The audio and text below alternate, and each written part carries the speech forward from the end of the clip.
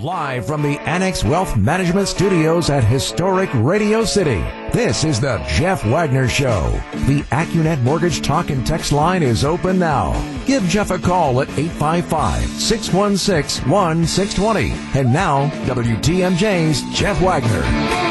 Good afternoon, Wisconsin. Welcome to the show. So glad to have you with us. Here's a text to start it off. I'm 59 years old, and in all my years of listening to WTMJ, I don't think I've heard as many crashes as I did today.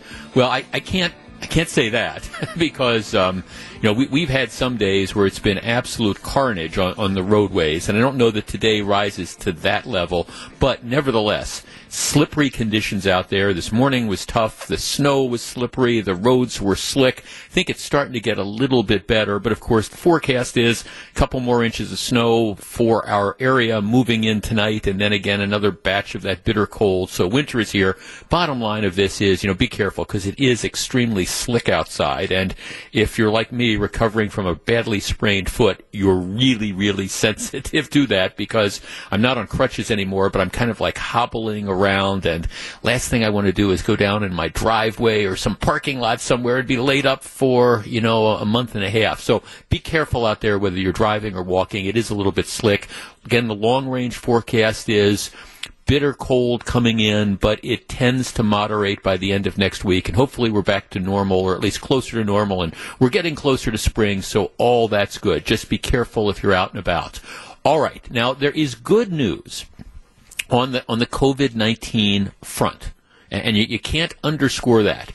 More and more people are starting to get vaccinated. There is still a problem, a shortage of supply, but more and more people are beginning to become vaccinated. Dr. Fauci, Anthony Fauci, who many people consider is the authoritative figure on this, he says that by April, he believes that it will be open season for vaccines, meaning that anybody who wants one will get them.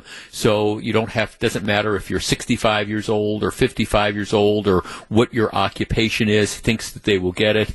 The president is talking about, millions of more doses being available. The idea is hopefully by the summer or the early fall, anybody who wants a vaccine will have been able to receive it. So that's the good news that are out there. In many parts of the country, including Wisconsin, the COVID numbers are in fact going down as well.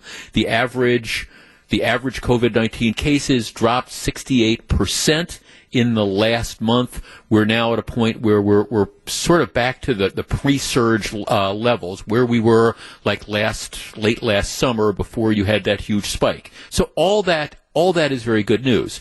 But there's no question that we're not like out of the woods as of yet.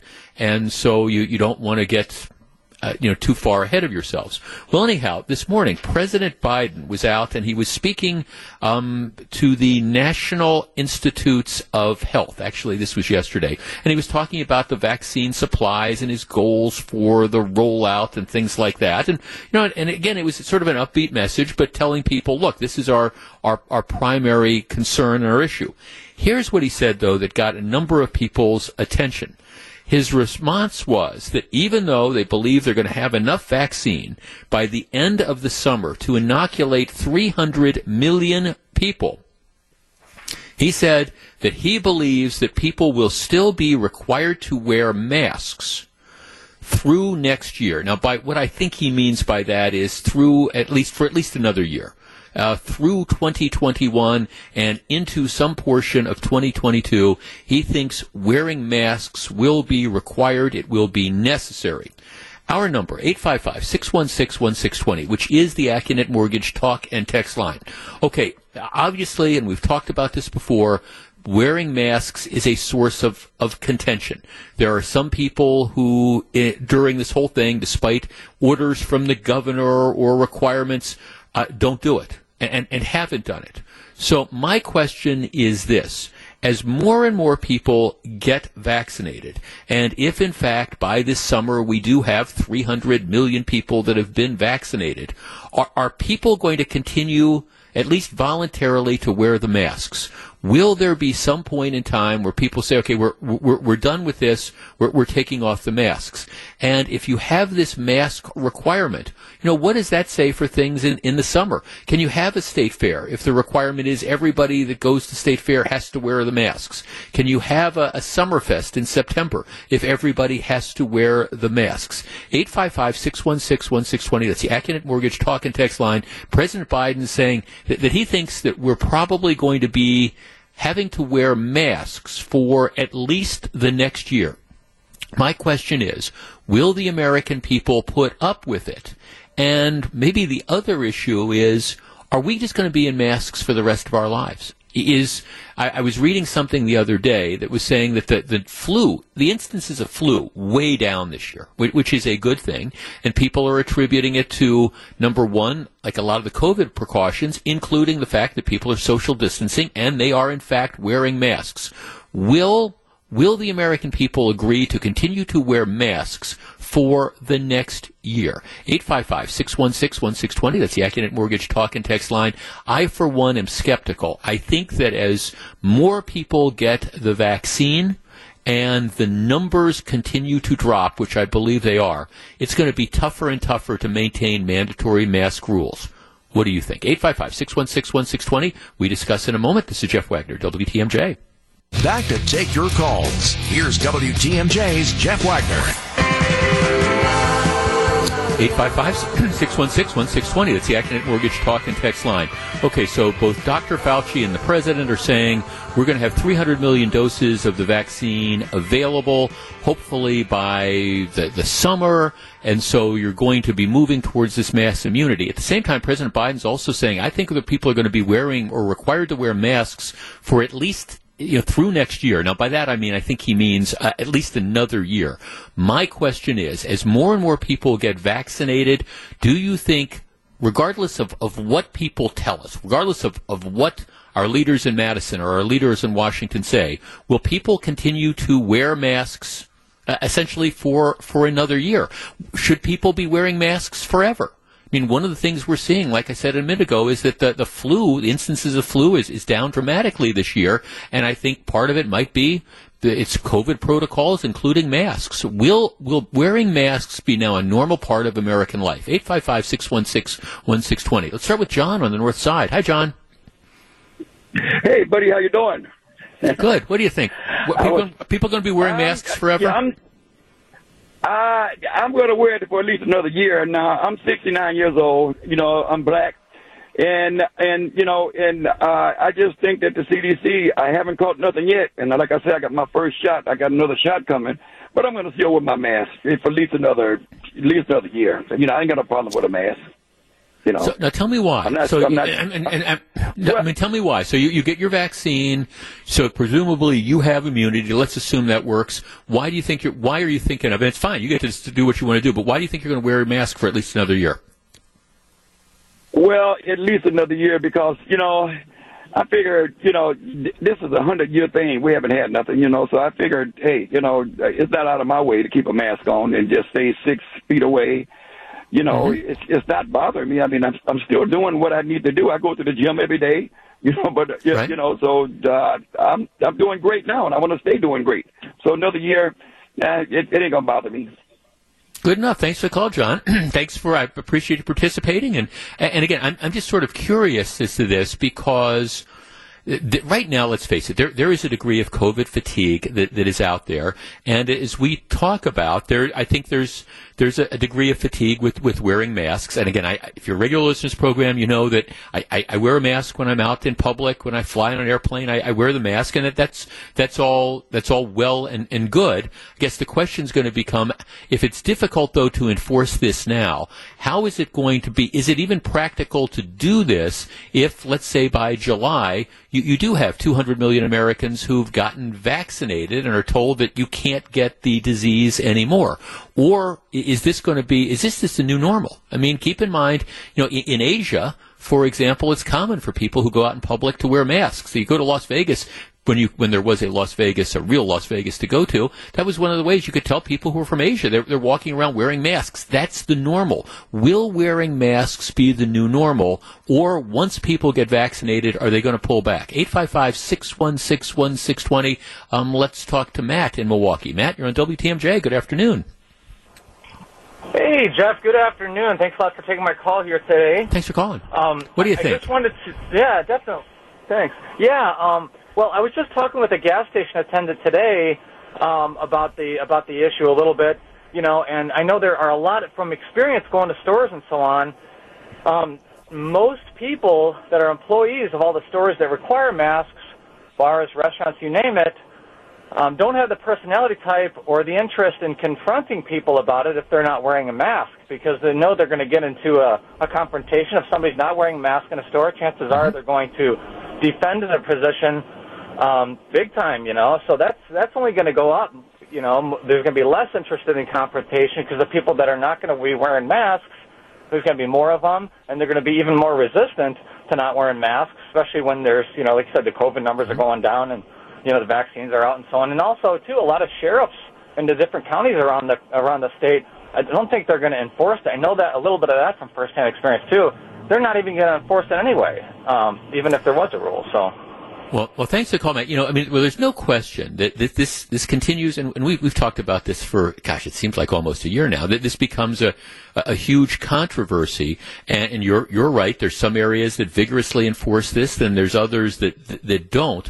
At some point in time, I think there is a tipping point with the general population where, right now the justification is we're in an emergency situation. We're at the height of a pandemic, and that's the justification. And again, whether or not Tony Evers, for example, in Wisconsin, has the legal authority to keep imposing the mask rules, or whether it's just the right thing to do, it does seem to me that it's time. I was kind of surprised by the president's remarks, because it's everything you can do right now to get people, or at least a chunk of people, to voluntarily wear their masks, where we don't have widespread vaccinations as of yet. It's just starting. It does seem to me that as time goes on, and as you do get 100 million people, or 200 million people, or 300 million people vaccinated, and you get closer to that herd mentality, it seems to me it's going to be more and more difficult to say to people, we expect you to wear a mask. Now, there are some things that you can do, and you can impose a rule that if you're going to fly on an airplane, you have to wear a mask. You can put those rules that are into effect. I do seriously wonder whether these mask rules that we have, whether they're ever going to go away. Because, again, you can come up with all sorts of public health justifications for it. And I wonder if at some point in time it's going to be, well, we've got the flu season that's coming up. And, we looked at the flu season 2020 to 2021, and it was down dramatically. And we believe part of that was because people were wearing masks. So maybe what we need to do is extend this permanently. I'm not advocating that, and I'm not saying that people would put up with that. But it's very clear that I think these mask rules, at least, are going to be with us for quite a while. James in Milwaukee. James, you're on WTMJ. Good afternoon. Good afternoon, Jeff. I think it's going to be a lot longer than that, and I think that us going to like Summerfest or State Fair or any other festivals and stuff like that, being down, 25, down to 25% or even less than that, or even attending stuff back to normal, as you call it, I don't think it's going to happen. I think people are going to get frustrated. We're all getting frustrated right now, whether you're getting the shots or not. And I think I think that it's getting under our skin in that. Okay, maybe we're going to have to wear them on that, but you see a lot of people, like you said, like your last caller said, the conflicts and everything else. I think it's going to be such a blowback and everything else. I think that it's just going to be the way it is, and kind of with other different types of flus and stuff like that coming around from all different areas and stuff like that. The rest of the world, we could control us here in the United States, but can we control the rest of the world? Well, it's an interesting point, James, and I just bring this up now for the purpose of the conversation because I think President Biden is laying the groundwork for, hey, and thanks for the call, James, is laying the groundwork for, hey, get ready for this because I think you're going to be seeing these mask rules in place for a long, long time. Now, my point is there is going to be a certain point where I think you're going to get blowback. And I think people, already there's blowback to mask rules, but I think most of us recognize that it can't hurt. Now, maybe people can argue about how much it helps, but I think most of us figure it can't hurt. At the same time, though, you do get to a situation where once you start getting closer to that herd immunity that they keep talking about, and people say, I've got my shots, I'm protected from this, at some point in time, I think that they're going to start saying, look, we want to get back to normal. And if the idea is we're going to have rules in place making people wear masks for another year, I think that's going to be a tough sell. Back with more in just a minute. This is Jeff Wagner. Jeff Wagner on WTMJ.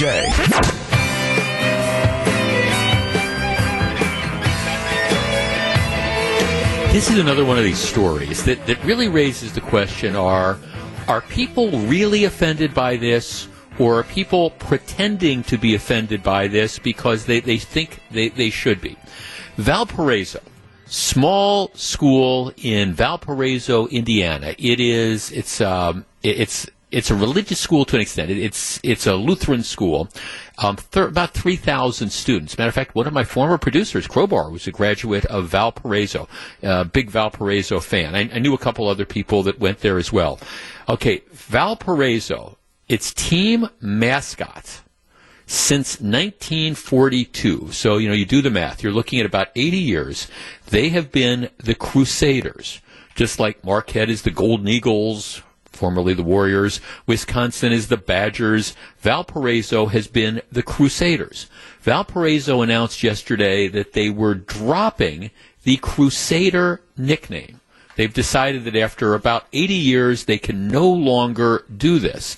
And they've decided that the reason they're doing this is because they believe that the nickname Crusaders, with its connection to the Crusades, which were a series of religious wars between Muslims, Jews, and non-Christians, because of the connection to the Crusades in the 11th and the 12th and the 13th century, as well as the fact that various hate groups in the United States over the last couple hundred years, for example, the Ku Klux Klan, have talked about how they are going on a crusade, that language is no longer appropriate to use the Crusaders as a nickname or as a mascot. Now, the definition of Crusader, commonly speaking, there's two terms. One is it does refer to a fighter in the medieval Crusades. It also is used as a person who campaigns vigorously for political, social, or religious change. A campaigner. Crusaders for early detection and treatment of mental illness. A crusader against drunk driving, etc., etc. But that's not the interpretation they choose to use. It's like, you had a battle in the Holy Lands that went between like 1096 and 1271, and now in 2021, we can't have that term anymore. 855-616-1620. That's the Acunet Mortgage talk and text line.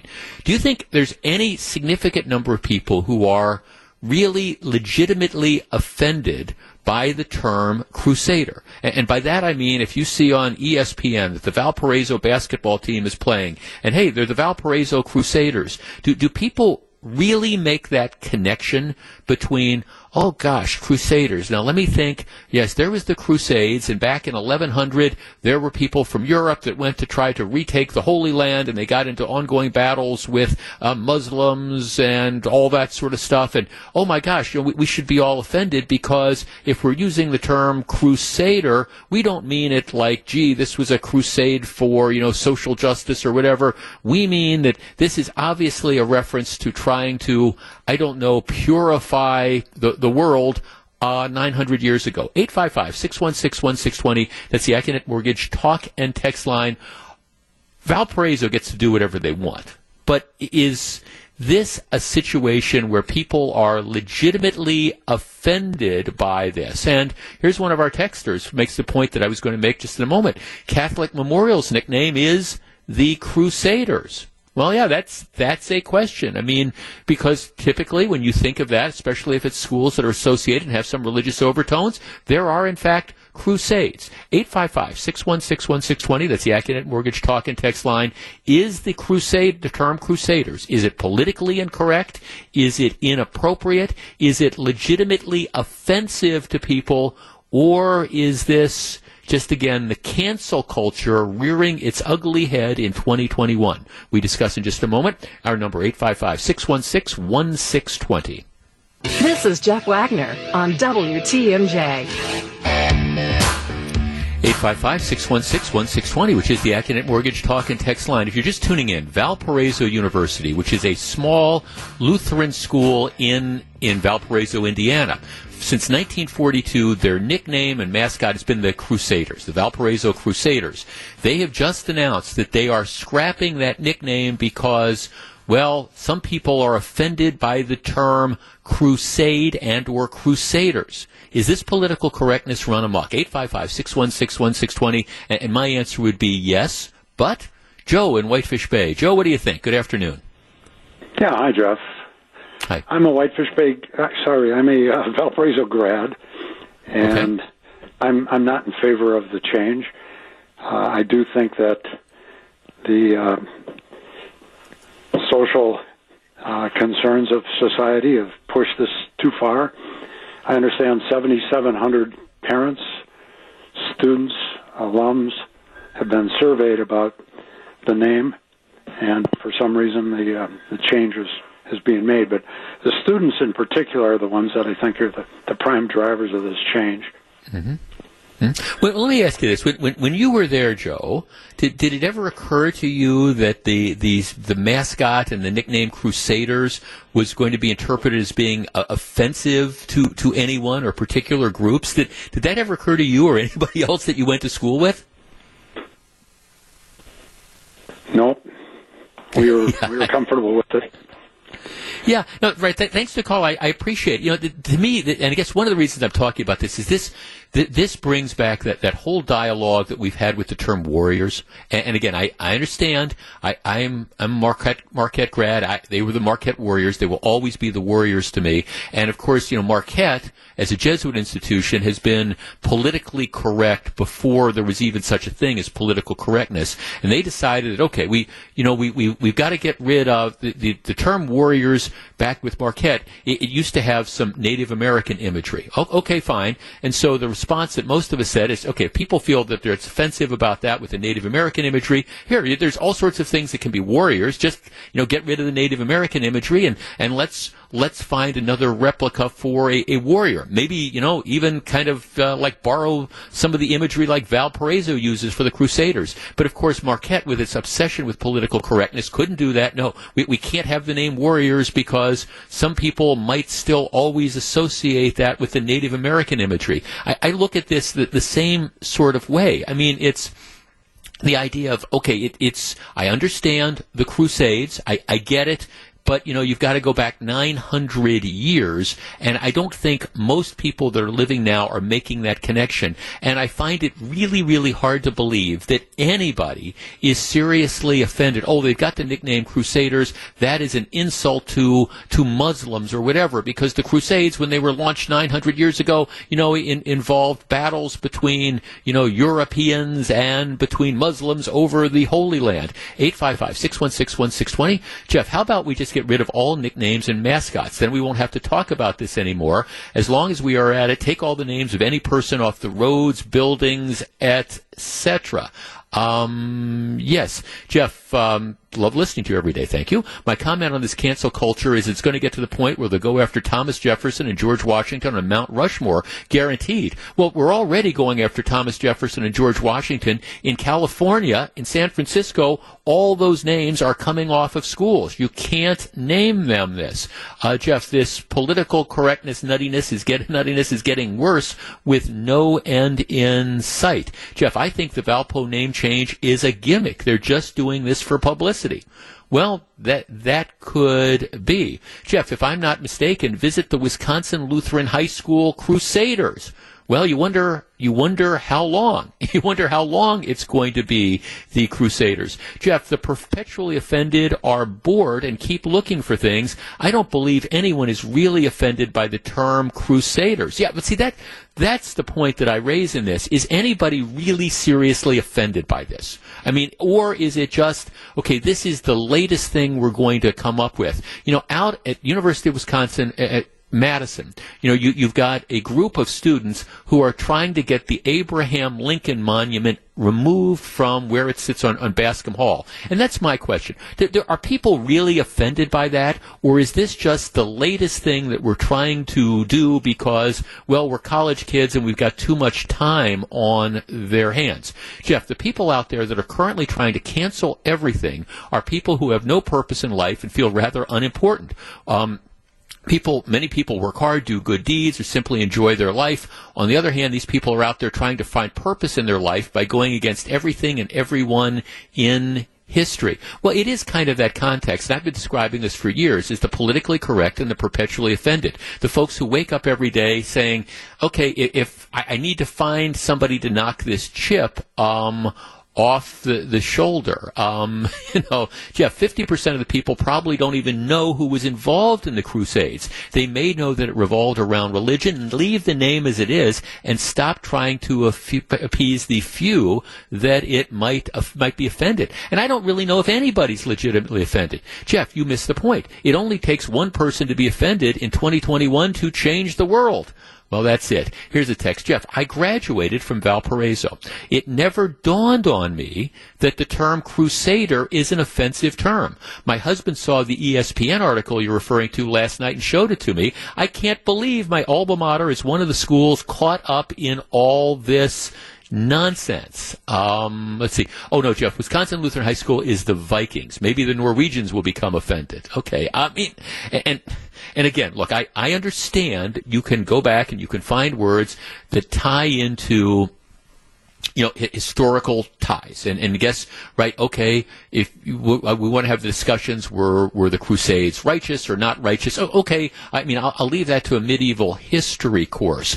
But in 2021, when you hear the term crusader, I don't think you typically think of that indicating that you're launching a holy war against Muslims. You think of it as, I don't know, people who are fighting for a cause, battling for an issue. Billy Graham used to do, crusades. I don't know if his son still does these crusades. Can we no longer, does that word now have to come out of that? If you're on a crusade against drunken driving, can we no longer do that because people might be offended? Can I no longer say, hey, this person was a crusader for tax relief? Oh, no, don't say that because somebody's going to be offended by it. At some point in time, don't we need to just take a step back and say, look, we can't cancel everything. I mean, all right, we've gone after Native American nicknames. I understand that that's the issue now. All right, so is this going to be the latest thing? And if your school is the Crusader, watch it because the political correct police are coming for you. Back with more in just a couple minutes. This is Jeff Wagner.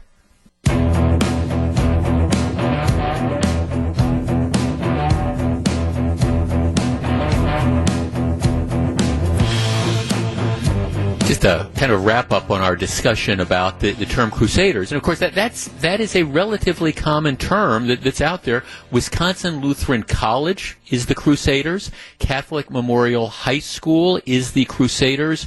Martin Luther High School on South 76th Street, they are the Crusaders. Both my daughters graduated from there. Jeff, everybody needs to ignore these offended people and just simply hope they go away. Jeff, people need to get a backbone and realize there are things in life that not everyone agrees with. They need to just get over this. Jeff, what's next? PETA will go after teams with animal names, Panthers, Cardinals, Bengals, etc. That's it. Erica says, Jeff, I'm a Valpo student athlete alum. I graduated in 2014. what people are dialing to discuss is that picture of the Crusader was changed in 2011. In 2011, the logo was changed from a white man with his arms up to a more gender-neutral Crusader without any facial features in an effort to be more inclusive. Well, yeah, they've changed the logo over time to deal with that, but this beef isn't. It's not with the logo. It's not a question of, how should we dress the mascot and do we need to be more gender neutral or whatever. It's with the overall term. We should now be offended by the term Crusaders, and we need to cancel that. All right, when we come back, Bruce Springsteen finds himself in hot water. We will discuss whether Jeep overreacted and, what's going on? Oh, there's a thing in Washington, the impeachment trial of the former president. Stick around. It's all coming up. This is Jeff Wagner. Live from the Annex Wealth Management Studios at historic Radio City, this is the Jeff Wagner Show. And now, WTMJ's Jeff Wagner. Good afternoon, Wisconsin. Welcome back to the show. I never thought I'd be saying this, but I think Bruce Springsteen is getting rogered big time, and I think the people who make decisions at Jeep are a bunch of cowards.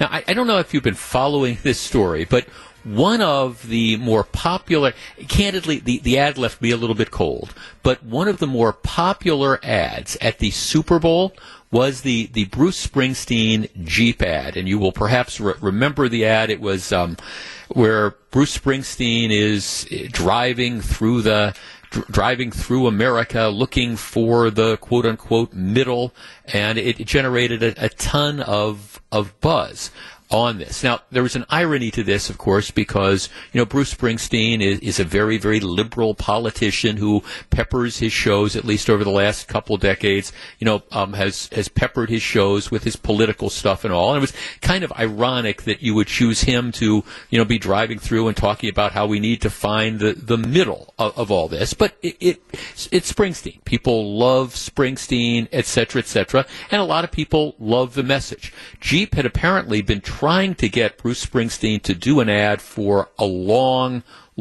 time, and he did the ad. It generated significant buzz. This was certainly one of the most talked about commercials. All right, well, that commercial is not airing anymore. It's not airing anymore because Jeep immediately pulled it. Why did they pull it? Well, it's been revealed that apparently, unknown to Jeep and unknown to a lot of people, last November, Springsteen got a ticket for driving while intoxicated. Now, the story behind this, to me, is really, really interesting. Now, Bruce Springsteen, by the way, has a reputation, unlike a lot of rock stars that came up in the 70s and stuff, who've had all sorts of problems with drugs and alcohol and things. That's never been the rap for Bruce Springsteen. As a matter of fact, I think when you read the biographies and stuff, Springsteen has always been very, very aggressive with himself and his band members about, hey, we're not going into this rock and roll pitfall. We're not going to use drugs. We're not going to drink. And they just don't have that reputation at all.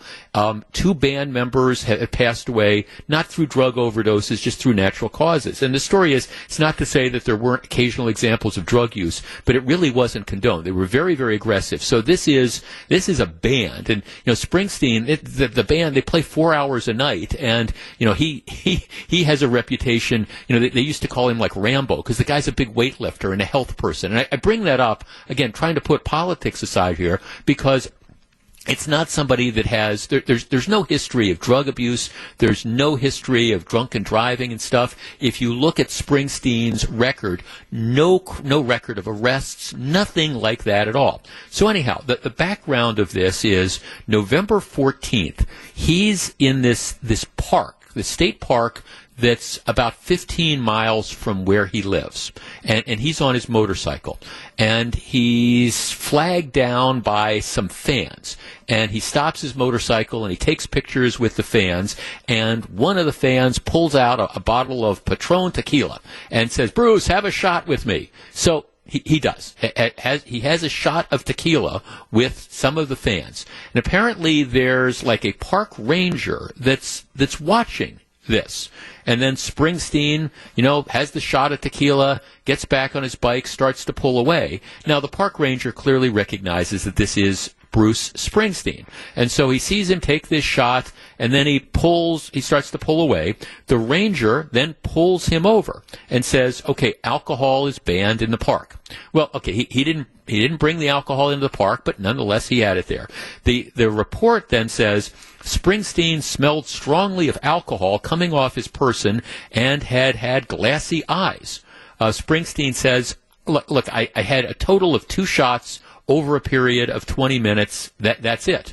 So they give him a ticket. They also apparently give him an alcohol test, and the blood alcohol content when he was arrested is 0.02.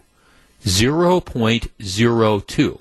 Now, prima facie evidence of intoxicated driving in New Jersey and in Wisconsin is 0.08. So he's at 0.02. So he's not even close to drunk driving. But he gets the ticket anyways. I think probably because you had an overly aggressive park ranger and they know you've got Bruce Springsteen here. So they give him the ticket. Now, again, you could give him a citation for improperly having alcohol in the park. And I guess even though it wasn't his, you could get him for that, I guess. But they ticket him for drunk driving. And that case is now pending.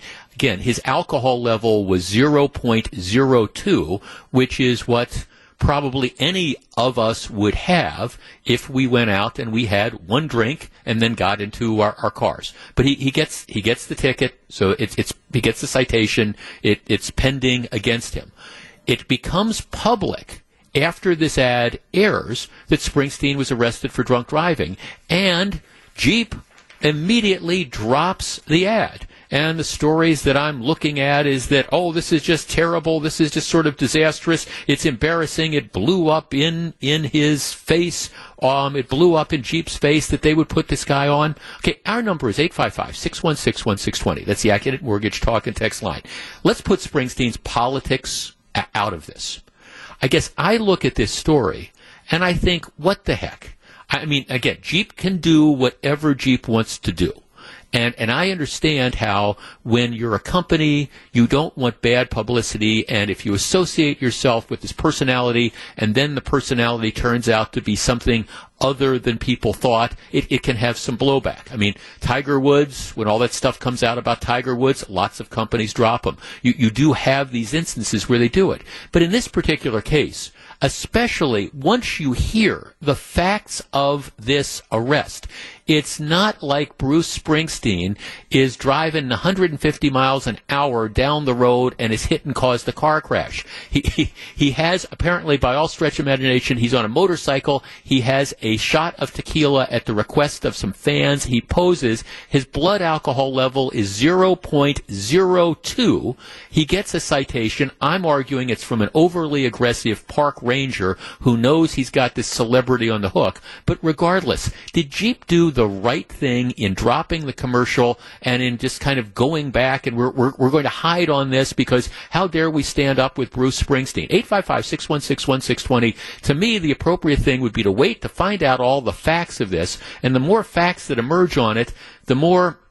Doesn't strike me that this is something that would, if you would continue to run this ad and use Bruce Springsteen as your spokesperson, it doesn't mean it's going to reflect poorly on the company. Matter of fact, what I think reflects poorly on the company is bailing in a situation like this where it's very, very questionable about whether or not he even deserved the citation in the first place. And believe me, it pains me a little bit to defend Bruce Springsteen. I'm a huge fan of his music. I'm not a fan of his politics. But it really sounds to me like this guy is getting rogered in connection with this case. 855-616-1620. We discuss in a moment. Welcome back to Jeff Wagner on WTMJ. 855-616-1620, which is the AccuNet Mortgage talk and text line. Jeff, I guess Jeep can make the decision to pull the ad, but what about people meeting in the middle? Sounds like their powerful message was nothing more than hot air. Not even the boss can get a break. Jeff, I think they used Bruce as an excuse to pull the ad really because they forgot the Upper Peninsula in the map of the USA. Jeff, I was about to look for a Jeep this weekend, but I'll look elsewhere. Shame on them for jumping to this decision. Well, see, that's the thing about this, and I guess what troubles me is that this can happen to anybody. And I mean, because I remember seeing these screaming headlines, Bruce Springsteen arrested for drunk driving, and you hear this and you think, okay, here's this another out-of-control rock star. And what really registered to me, like I was saying a couple of minutes ago, is how out of character that this was, because, I mean, look, anybody can get nailed for drunk driving. I understand all that, but this is not what Bruce Springsteen and the East Street Band have been about historically. So that's why I was really curious about what's going on here. And then you find the facts, and the guy, he's in the park. Some fans track him down, and instead of making an obscene gesture at him and driving off, he talks to him. Here, have a shot with us, Bruce. We do. And you've got, the Barney Fife park ranger who sees this, recognizes it's Bruce Springsteen, and decides, okay, we're going to end up writing him up. And my evidence of that is when they do the blood alcohol content, it's 0.02. Now, if this was, 1.2, okay, that's a whole different story, or 0.12 or whatever, but it's 0.02, which tells me that, yes, he shouldn't have had the shot of tequila, and if you want to give him a citation for alcohol in the park, that's fine, but this seems to me to be something, way, way, way out of control with regard to how this is. Jeff, tell the ranger to go find Yogi and Boo Boo. Jeff, this is another example how sometimes the left eats his own. Jeff, do you think the reason the Springsteen Jeep ad left you cold could have anything to do with him being liberal? Yeah, absolutely. But I'm happy you aren't attacking him. Absolutely. I just thought it was ironic that Bruce Springsteen is the guy talking about how we need to meet in the middle after a lot of his heated rhetoric over the last years and years. 855-616-1620. Gianni in Montello, you're in WTMJ. Good afternoon. Hey, good afternoon, Jeff. Cold day today. Let's hope it warms up next week. Hey, listen, I'm not a big fan of Springsteen's music, but I probably like his politics. But listen, what we have here is failure to think. Is this a New Jersey state? Is it a New Jersey state park or something like that? I think it's actually a federal park. So it's like a federal park ranger, I think. Okay. Yeah. Well, obviously this guy's got a beef against Springsteen for whatever reason, probably his politics. I say either you fire him or put him on unpaid leave for a while until you investigate what the hell is going on. But come on. What is he going to do next? When it's 0.01 or something like that? Johnny, thanks for call. Well, I guess, okay, so you give the guy the ticket, okay, and that'll all sort out. And again, I look at this, again, his blood alcohol content was 0.02, which tells me he could not have been intoxicated. Here's a text saying, Jeff, I would blow a 0.02 after kissing my grandmother. But yeah, that's the whole thing. But I guess the bigger reaction is the fact that, okay, we've got to rush to drop this ad because, oh my gosh, the fact that, he had this citation that was out there. A number of people are saying, why did it take 3 months to come out? I don't know. I don't know, presumably because a lot of people realize it probably wasn't a big deal. If he'd been, cruising down the New Jersey Turnpike, again, driving 95 miles an hour, weaving in and out of traffic, blind drunk, it would be a different story on this. And again, Jeep gets to do whatever Jeep wants to do. It's their business.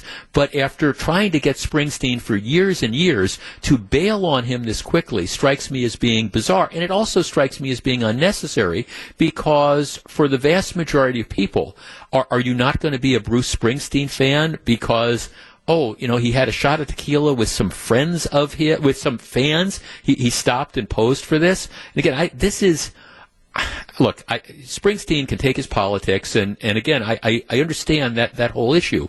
But to me, it's this refusal to, stand by people, this rush to judgment. And then, again, I'm looking at a story in the Wall Street Journal talking about, this is the dangers that, companies have when they associate themselves with celebrities. Well, yes, there is a danger to that. And, yeah, you get behind some celebrities, and then, you find out that they're not really who they thought they were, and it can have a blowback on the brand. But in this case, it really seems to me that Jeep pulled, took and hit that panic button way before it was necessary. Back with more in just a minute. This is Jeff Wagner. Jeff Wagner on WTMJ. Well, unlike Bruce Springsteen, who I think got caught up in this sort of rush to judgment, and I take no pleasure in that. I am taking a little bit of pleasure in watching the mess that is at the New York Times with political correctness. If you haven't been following the story, what happened is there was a longtime science reporter for the New York Times who was fired recently. And the reason he was fired is apparently he was on a sponsored trip with a number of readers and families and things like that.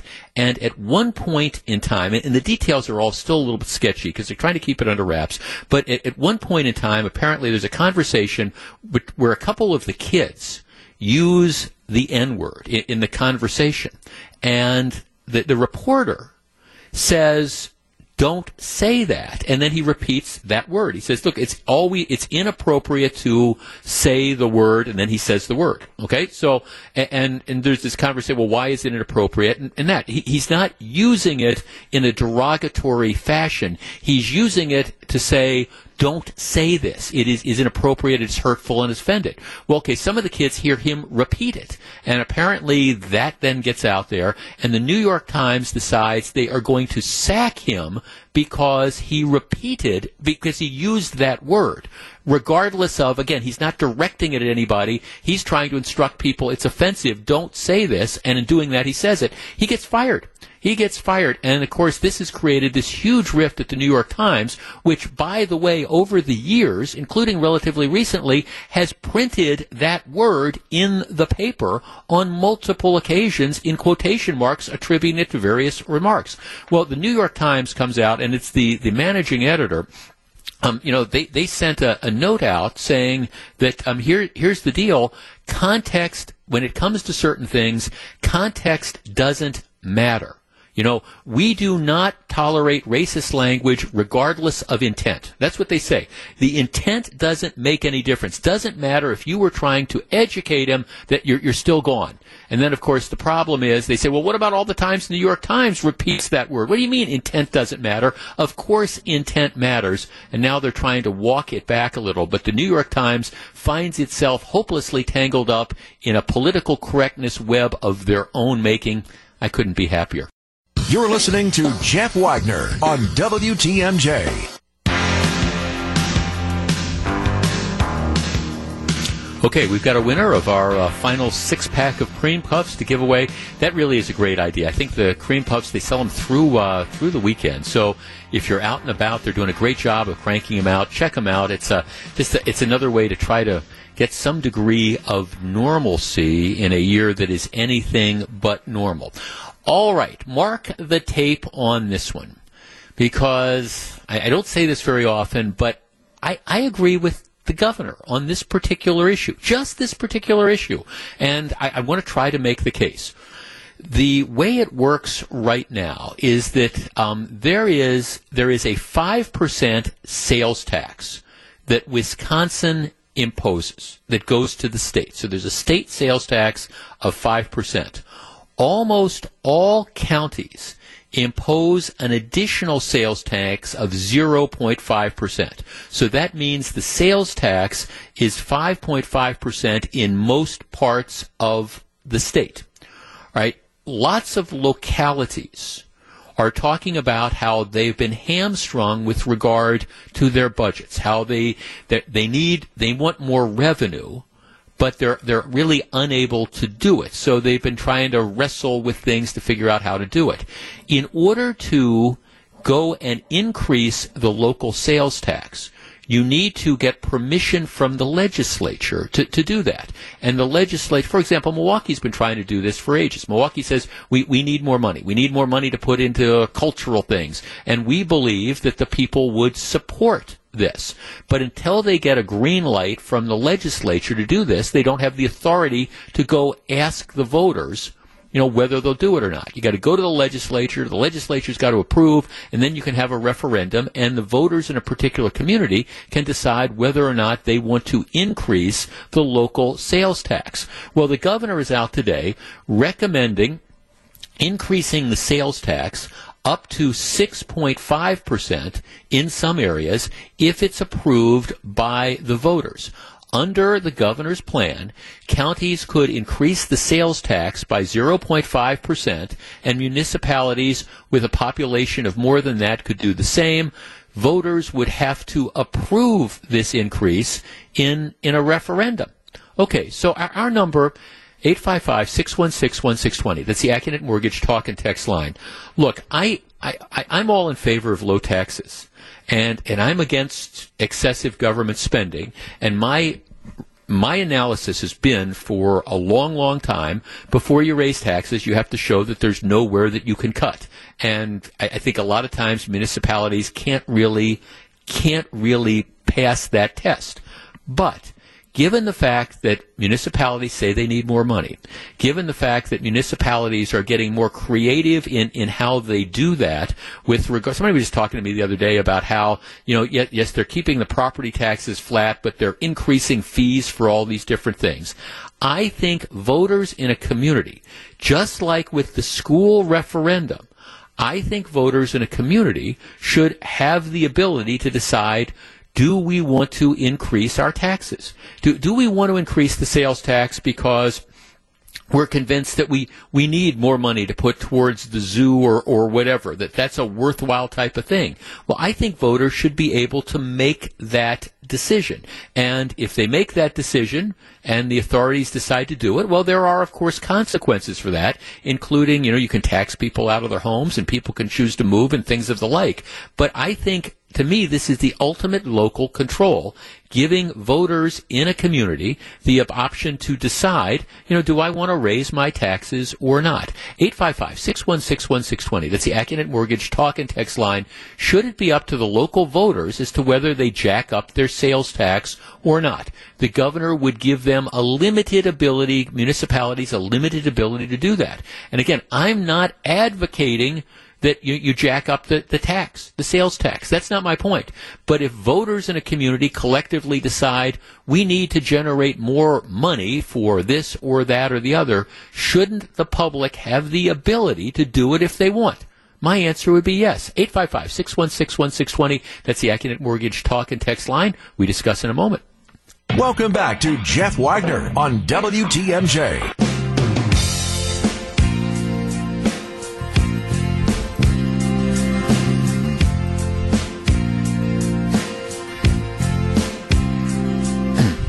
Boy, I hope that's not true. Two of our listeners just have texted me on the passing of a prominent Milwaukee restaurateur, one of the owners of one of my very, very favorite restaurants in town. I can't confirm it independently, so I'm not gonna say it. I haven't done it, but we've over the years occasionally people do that and they say, oh, so and so passed away, and it turns out that that's not true. Boy, I hope that that's not true. I haven't been able to independently confirm it. All right, 855-616-1620, which is the AccuNet Mortgage talk and text line. You can mark the tape on this one. I'm not a fan of Tony Evers. I think he's wrong on most stuff, but he's come out with a proposal which would say, look, if counties or municipalities want to increase their sales tax by 0.5, he's okay with that as long as the voters in that community approve it. Right now, they're not allowed to do that unless the legislature signs off on it. This is not an endorsement of higher taxes. That's not what this is. But this is an endorsement of local control, saying if you've got people who live in Washington County who've decided, we have all these needs for extra money, and we would like to increase the sales tax, or West Bend. If people in West Bend decide we want to do this, and the authority, the people in West Bend and the Village of Common Council wants to do it, well, you put it to the voters, and the voters decide they want to do it. To me, that's the ultimate in local control. Pete in Waupun. Pete, you're on WTMJ. Hi, good afternoon, Jeff. Short-time listener, as I just retired a year ago as a 909 dispatcher, but I've also been a alderman for the city of Waupun for 11 years. We, previous mayors, have tried to get our Dodge County Board to share their 0.5% sales tax, which they've had over 20 years. They bring in at least roughly $5 million per year. And when they've attempted this through the county board, they've gotten the cold shoulder and got nowhere. We just had a presentation the other night from the Fond du Lac County Board that's thinking of doing this. However, it's a great start, but it's only like 5% of what they're willing to share, and they haven't determined how to do this, whether it's by valuation or population. Right. I'm for this, but my understanding is the governor's proposal is only for communities of 30,000 or more. Yes, right. That is right. That's correct. Yeah, it would only be the larger ones. Yep, you're right. And I think that's, I don't know why he has that in there. I mean, because I've been pushing this for years locally to do what that's being described. But I went one step further, is to have a sunset clause on it, whether it's 10 years or whatever.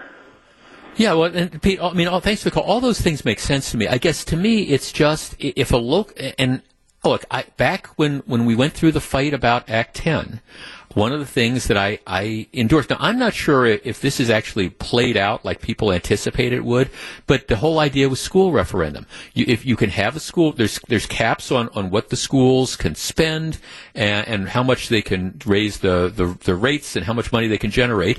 But you can, if you go to referendum and if people approve it, well, they'll do it. Now, the irony of this has been almost all referendums end up passing. And I'm not sure that the people who devised the idea as part of Act 10 really, anticipated that would all be part of the thing. But that's kind of the reality there. And I guess I look at that and say, okay, if a local community decides that they want to increase the money they're taking from the taxpayers for the schools or whatever, it's a decision that the local community has made. And what we should be doing is arguing on the merits whether or not that's a worthwhile expenditure. And if a school board tries to ram something through, well, the voters can say no. Or if it turns out that it was unworkable spending, well, you vote out the members of the school board. And if a common council does that or a mayor pushes for it, well, then you vote out that mayor. But at least you give the people the authority to say, you know what, again, we'll use the example in Milwaukee County, we need to have money dedicated to improve the zoo and improve the botanical gardens and all these things.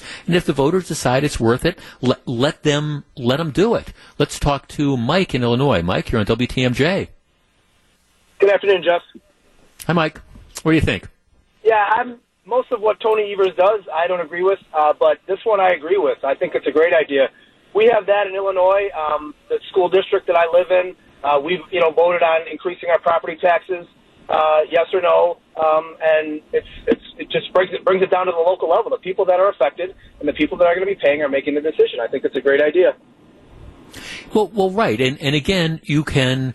It's not when you're saying that you think it's a great idea. You're not saying that you go along with every time they want to jack up the sales tax. You're just saying that, hey, let them make the case. Absolutely. You're giving the power to the local municipality, the residents of that municipality. I mean, talk about power to the people. It doesn't get any better than that.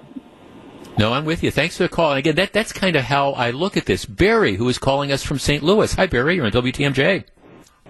Hi, Jeff. Thanks for taking my call. Sure. Down in St. Louis, we have a 10% sales tax, which really hurts every time you go to the store. But the trade-off is... The trade-off, we have free museums, we have free zoos, everything kind of on the county, federal level is free for us. So, right. I guess if you want people to vote on a sales tax hike as this, you have to give them a certain trade-off. I mean, what is the incentive to make them want to vote for an increase? Right. No, I agree with you completely. Now, see, here in Wisconsin, the state sales tax is 5%, and the municipalities, the general average is another like 0.5. So we're at 5.5%, where you're saying you're at 10%. So we're at 10%. But it's like you're saying though, we pay for stuff. There's fees to get into all these things. There's a fee to get into the zoo. There's a fee for all this stuff. So there's always a trade-off. But bottom line, I guess, is government gets you one way or the other, doesn't it? That's exactly right. Thanks for the call. I appreciate it. Well, it's funny because somebody was. I have a friend who's considering relocating, changing their residency to Florida. A lot of times people, particularly if they have a degree of wealth, once they retire, even if they don't completely leave Wisconsin, they figure out, okay, let me find a low-tax state or a no-tax state. Florida doesn't have a state income tax. So the idea is here, we'll move to Florida, and that we'll save on all these taxes. We'll become Florida residents, which is true to an extent. You don't have the state income tax, but at the same time, they get you other ways. If you look at the cost of registering a car in Florida, it's staggering when you compare it to, what the cost of registering a car here is in Wisconsin. And that's even with the increases that we've had. So the bottom line is, one way or the other, government has to pay for itself, and government figures out a way to get into all our pockets. I just think if the people want to do it, they should have the right to do it. Okay, back with more in just a minute. This is Jeff Wagner, WTMJ.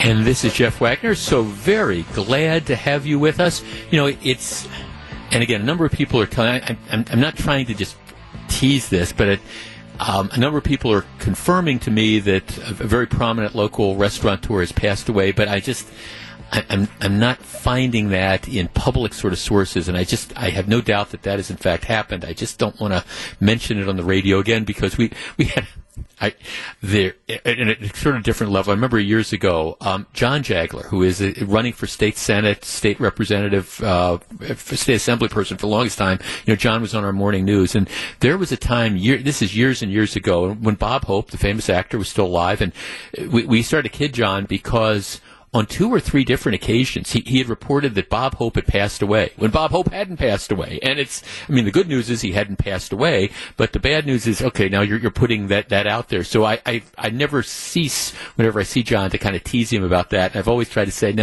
but before you announce, passings, you want to make in the public area, you want to make sure that you're absolutely right. So I'm trying to work on that right now. Interesting story. And this is the internet age, because one of the things I always mention is when you do something now, it's out there forever.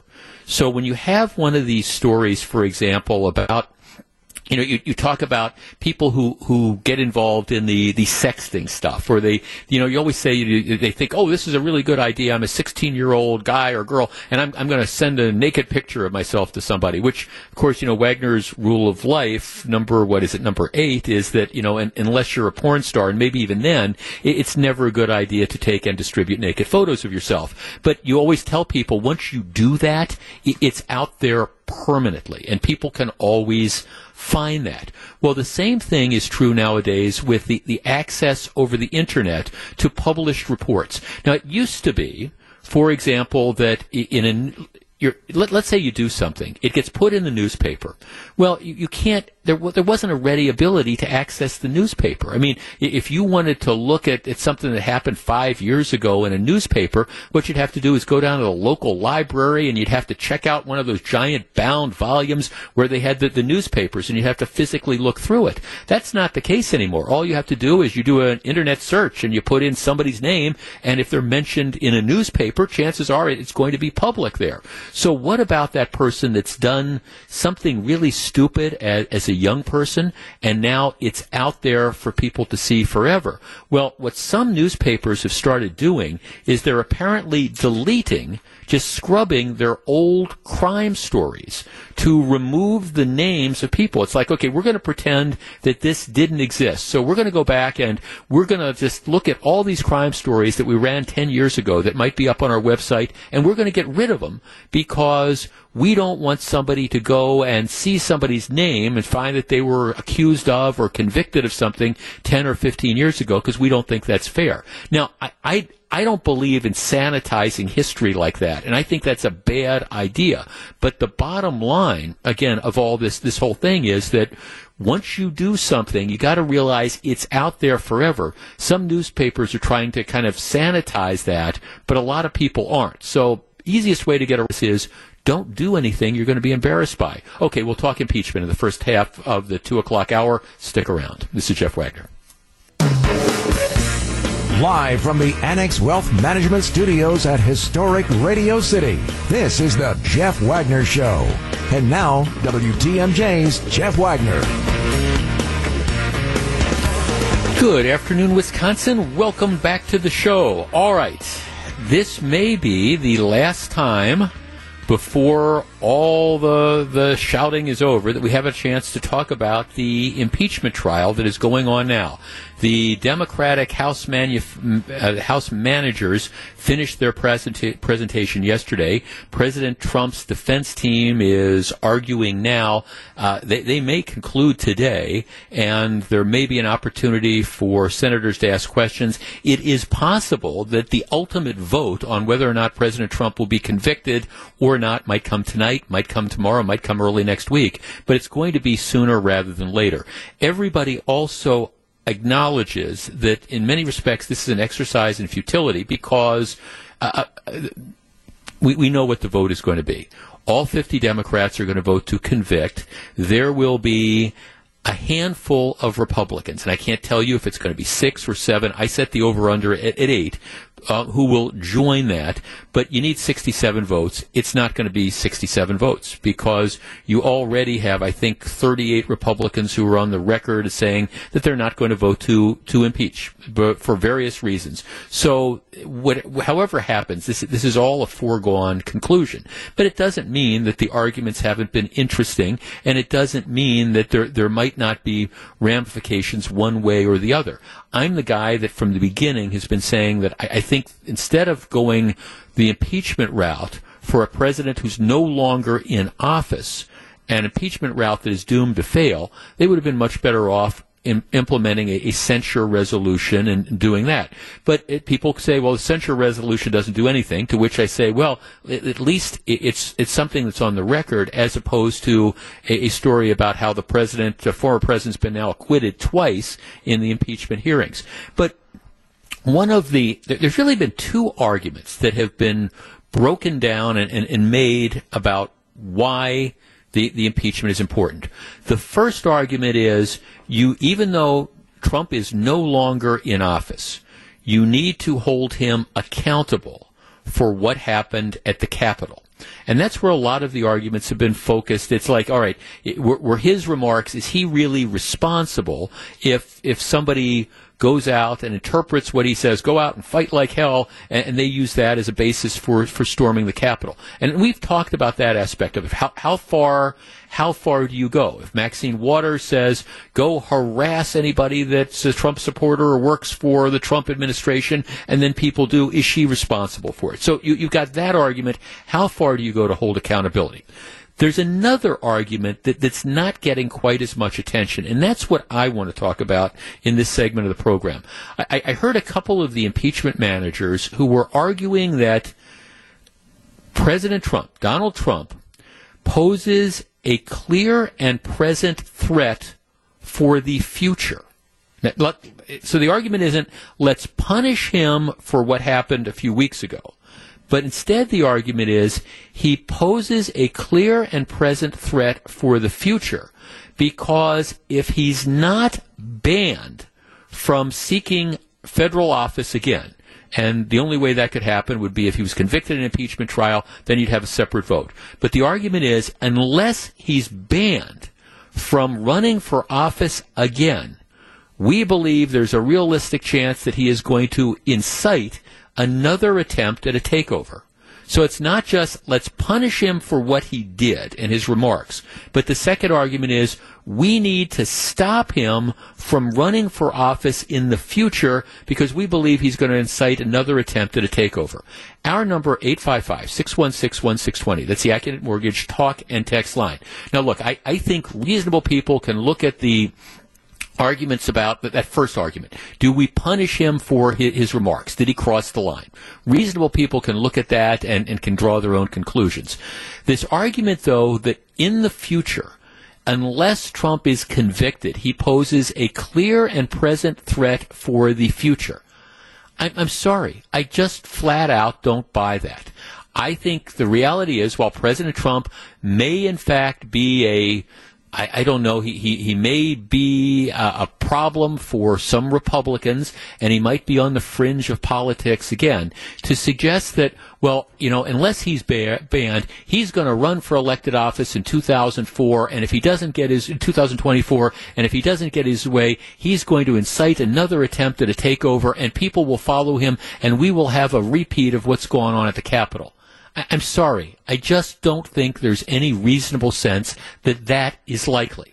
855-616-1620. Does he need to be impeached to stop him from being a clear and present threat for the future? 855-616-1620. We discuss in just a moment. Back to take your calls. Here's WTMJ's Jeff Wagner.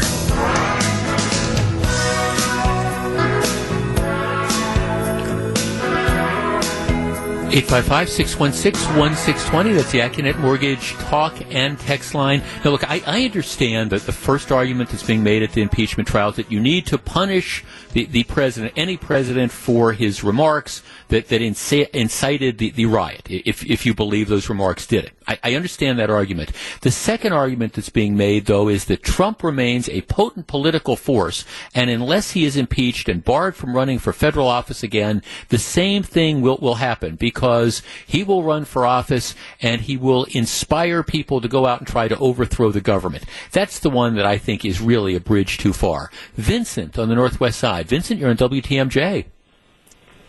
Good afternoon, Jeff. I agree with you. You don't use impeachment for a preemptive strike. The fact is that you use it for what this president has done. The fact is, I think history needs to hold him accountable. I think that's why the impeachment hearings are important. And I think the fact is that if he does be impeached, if he does get impeached, he should have been impeached for what he's done, not for what he probably will do. Do you think, Vincent, you're a smart man. You understand politics. Do you think Trump would remain? Do you think he would have any realistic chance of being elected if he were to run in 2024? No, I think people probably had enough of Trump's act, his clown act. So I don't think he'll be reelected. But I think the problem is what he can do to the electric, the electric if he decides to create another party. I think that'll be a problem. But I don't think the impeachment should deal with that at this particular point in time either. But the fact is, no, I don't think he can be reelected. I think he's No, I agree. Thanks for calling. I agree with you as a major political force. As a matter of fact, and I've said this before. I know some people don't like to hear it. That the best gift that, whether it's Joe Biden running for re-election or Kamala Harris, whoever decides to run, when Biden decides that he's done being president, the best gift that could be given would be if Donald Trump were to run and split the Republican Party. That would be the case, because yes, I know he got 70-some million votes, but my guess is after all this stuff that's happened, a lot of those people that voted for him would probably rethink this. And regardless of whether or not he's impeached, you can impeach him and you can convict him, but that's not going to stop him to the extent he wants to be a political player, and to the extent that he wants to try to continue to keep his base and motivate his base and do rallies and stuff. That happens, at least to me, regardless of whether or not he's a candidate or not. I mean, I guess I just think Matter of fact, that's one of the things I've been thinking about. I've been trying to argue this, and I know you might not agree with me, but in many respects, this impeachment situation just emboldens him because he's going to be acquitted, and he's going to be going around to the people that continue to, just really completely have had the Kool-Aid, and he's going to be viewing himself as a martyr. Look, they tried to get me, and they couldn't, and they're still going after me. In much the same way that the Republican Congresswoman from Georgia, Congresswoman Green, she's been stripped of the committees. Well, she's not apologizing. She's not, hiding. She's like, hey, she's emboldened by this. Look what they're trying to do. They're trying to censor me. They're trying to cancel me. Dell in West Dallas. Dell, you're on WTMJ. Good afternoon. Good afternoon. Where I sit on this is I guess, hear me out. First of all, I do not agree with, not a Donald Trump fan at all. And I have to live in a family where I have a relative and an in-law that believe that the Capitol riots didn't go far enough. The insurrection should have happened. They should have, that Trump should have taken back control, and that it's that the election was all a sham. And I have to deal with that, and they make it seem like they're never going to stop believing it. So is that a good reason to keep this guy around and eligible for office? I mean, there's other Republicans. But my question to you would be: is anything that happens in the impeachment thing, is that going to change whoever you're talking about? Is that going to change their mind, or is it going to just make it even more hardened in? Hey, they're trying to deprive Donald Trump of his chance to come back and be elected. I mean, will that change the dynamic in your friend's mind at all? It won't, but you know what it's going to do? It's going to make it so it's just Donald Trump running for president. He's not going to be able to be a Republican anymore running for president. He can't run for president. He can't hold the office. That's all I want. The guy can go have as many rallies as he wants to. We would all be much better if he was the one person that couldn't run for president again. I'll take anybody else. Got it. Well, no, thanks for calling. I mean, do you really think? Let us assume that this plays out like it's going to play out, which is, he's acquitted, so he theoretically could run for president. Do you think he's going to? If you look into your crystal ball, do you think he's really likely to run for president again 4 years from now when he'd be 78 years old? Okay, don't know. I'm sorry we lost the caller there. We didn't hang up on him. He just kind of lost that. I guess I look at that, and that's sort of the question I have. And I understand some people might disagree, but here is the reality of this. He is in fact going to be acquitted. There will be, in my opinion, no long-term consequences, and I've said this before, from either voting to impeach or convict or not convict. A Republican senator that votes not guilty is not going to not get reelected 2 years from now because they voted not guilty. They might not get reelected because of other things. A Democrat senator who voted to impeach or to convict is not going to get voted out because they voted to convict. They might get voted out because the economy has gone into the tank or different things. But as far as a voting issue, this is a very narrow stretch in time. And I guess time will tell. My belief continues to be, regardless of what happens in the U.S. Senate today or tomorrow, the bottom line is Donald Trump as a candidate is just not going to happen. And Donald Trump as a political mover, well, whether he's convicted or not, that's not going to change that dynamic. Will he use the money that he's amassed to, endorse candidates and things like that, or to, enact revenge on people he thought betrayed him? That's all entirely possible, no question about it. But I don't think that's going to change regardless of what the impeachment vote is. Time will tell. When we come back, we'll find out what John McCure and Melissa Barkley have on their minds for Wisconsin's Afternoon News. Please stick around.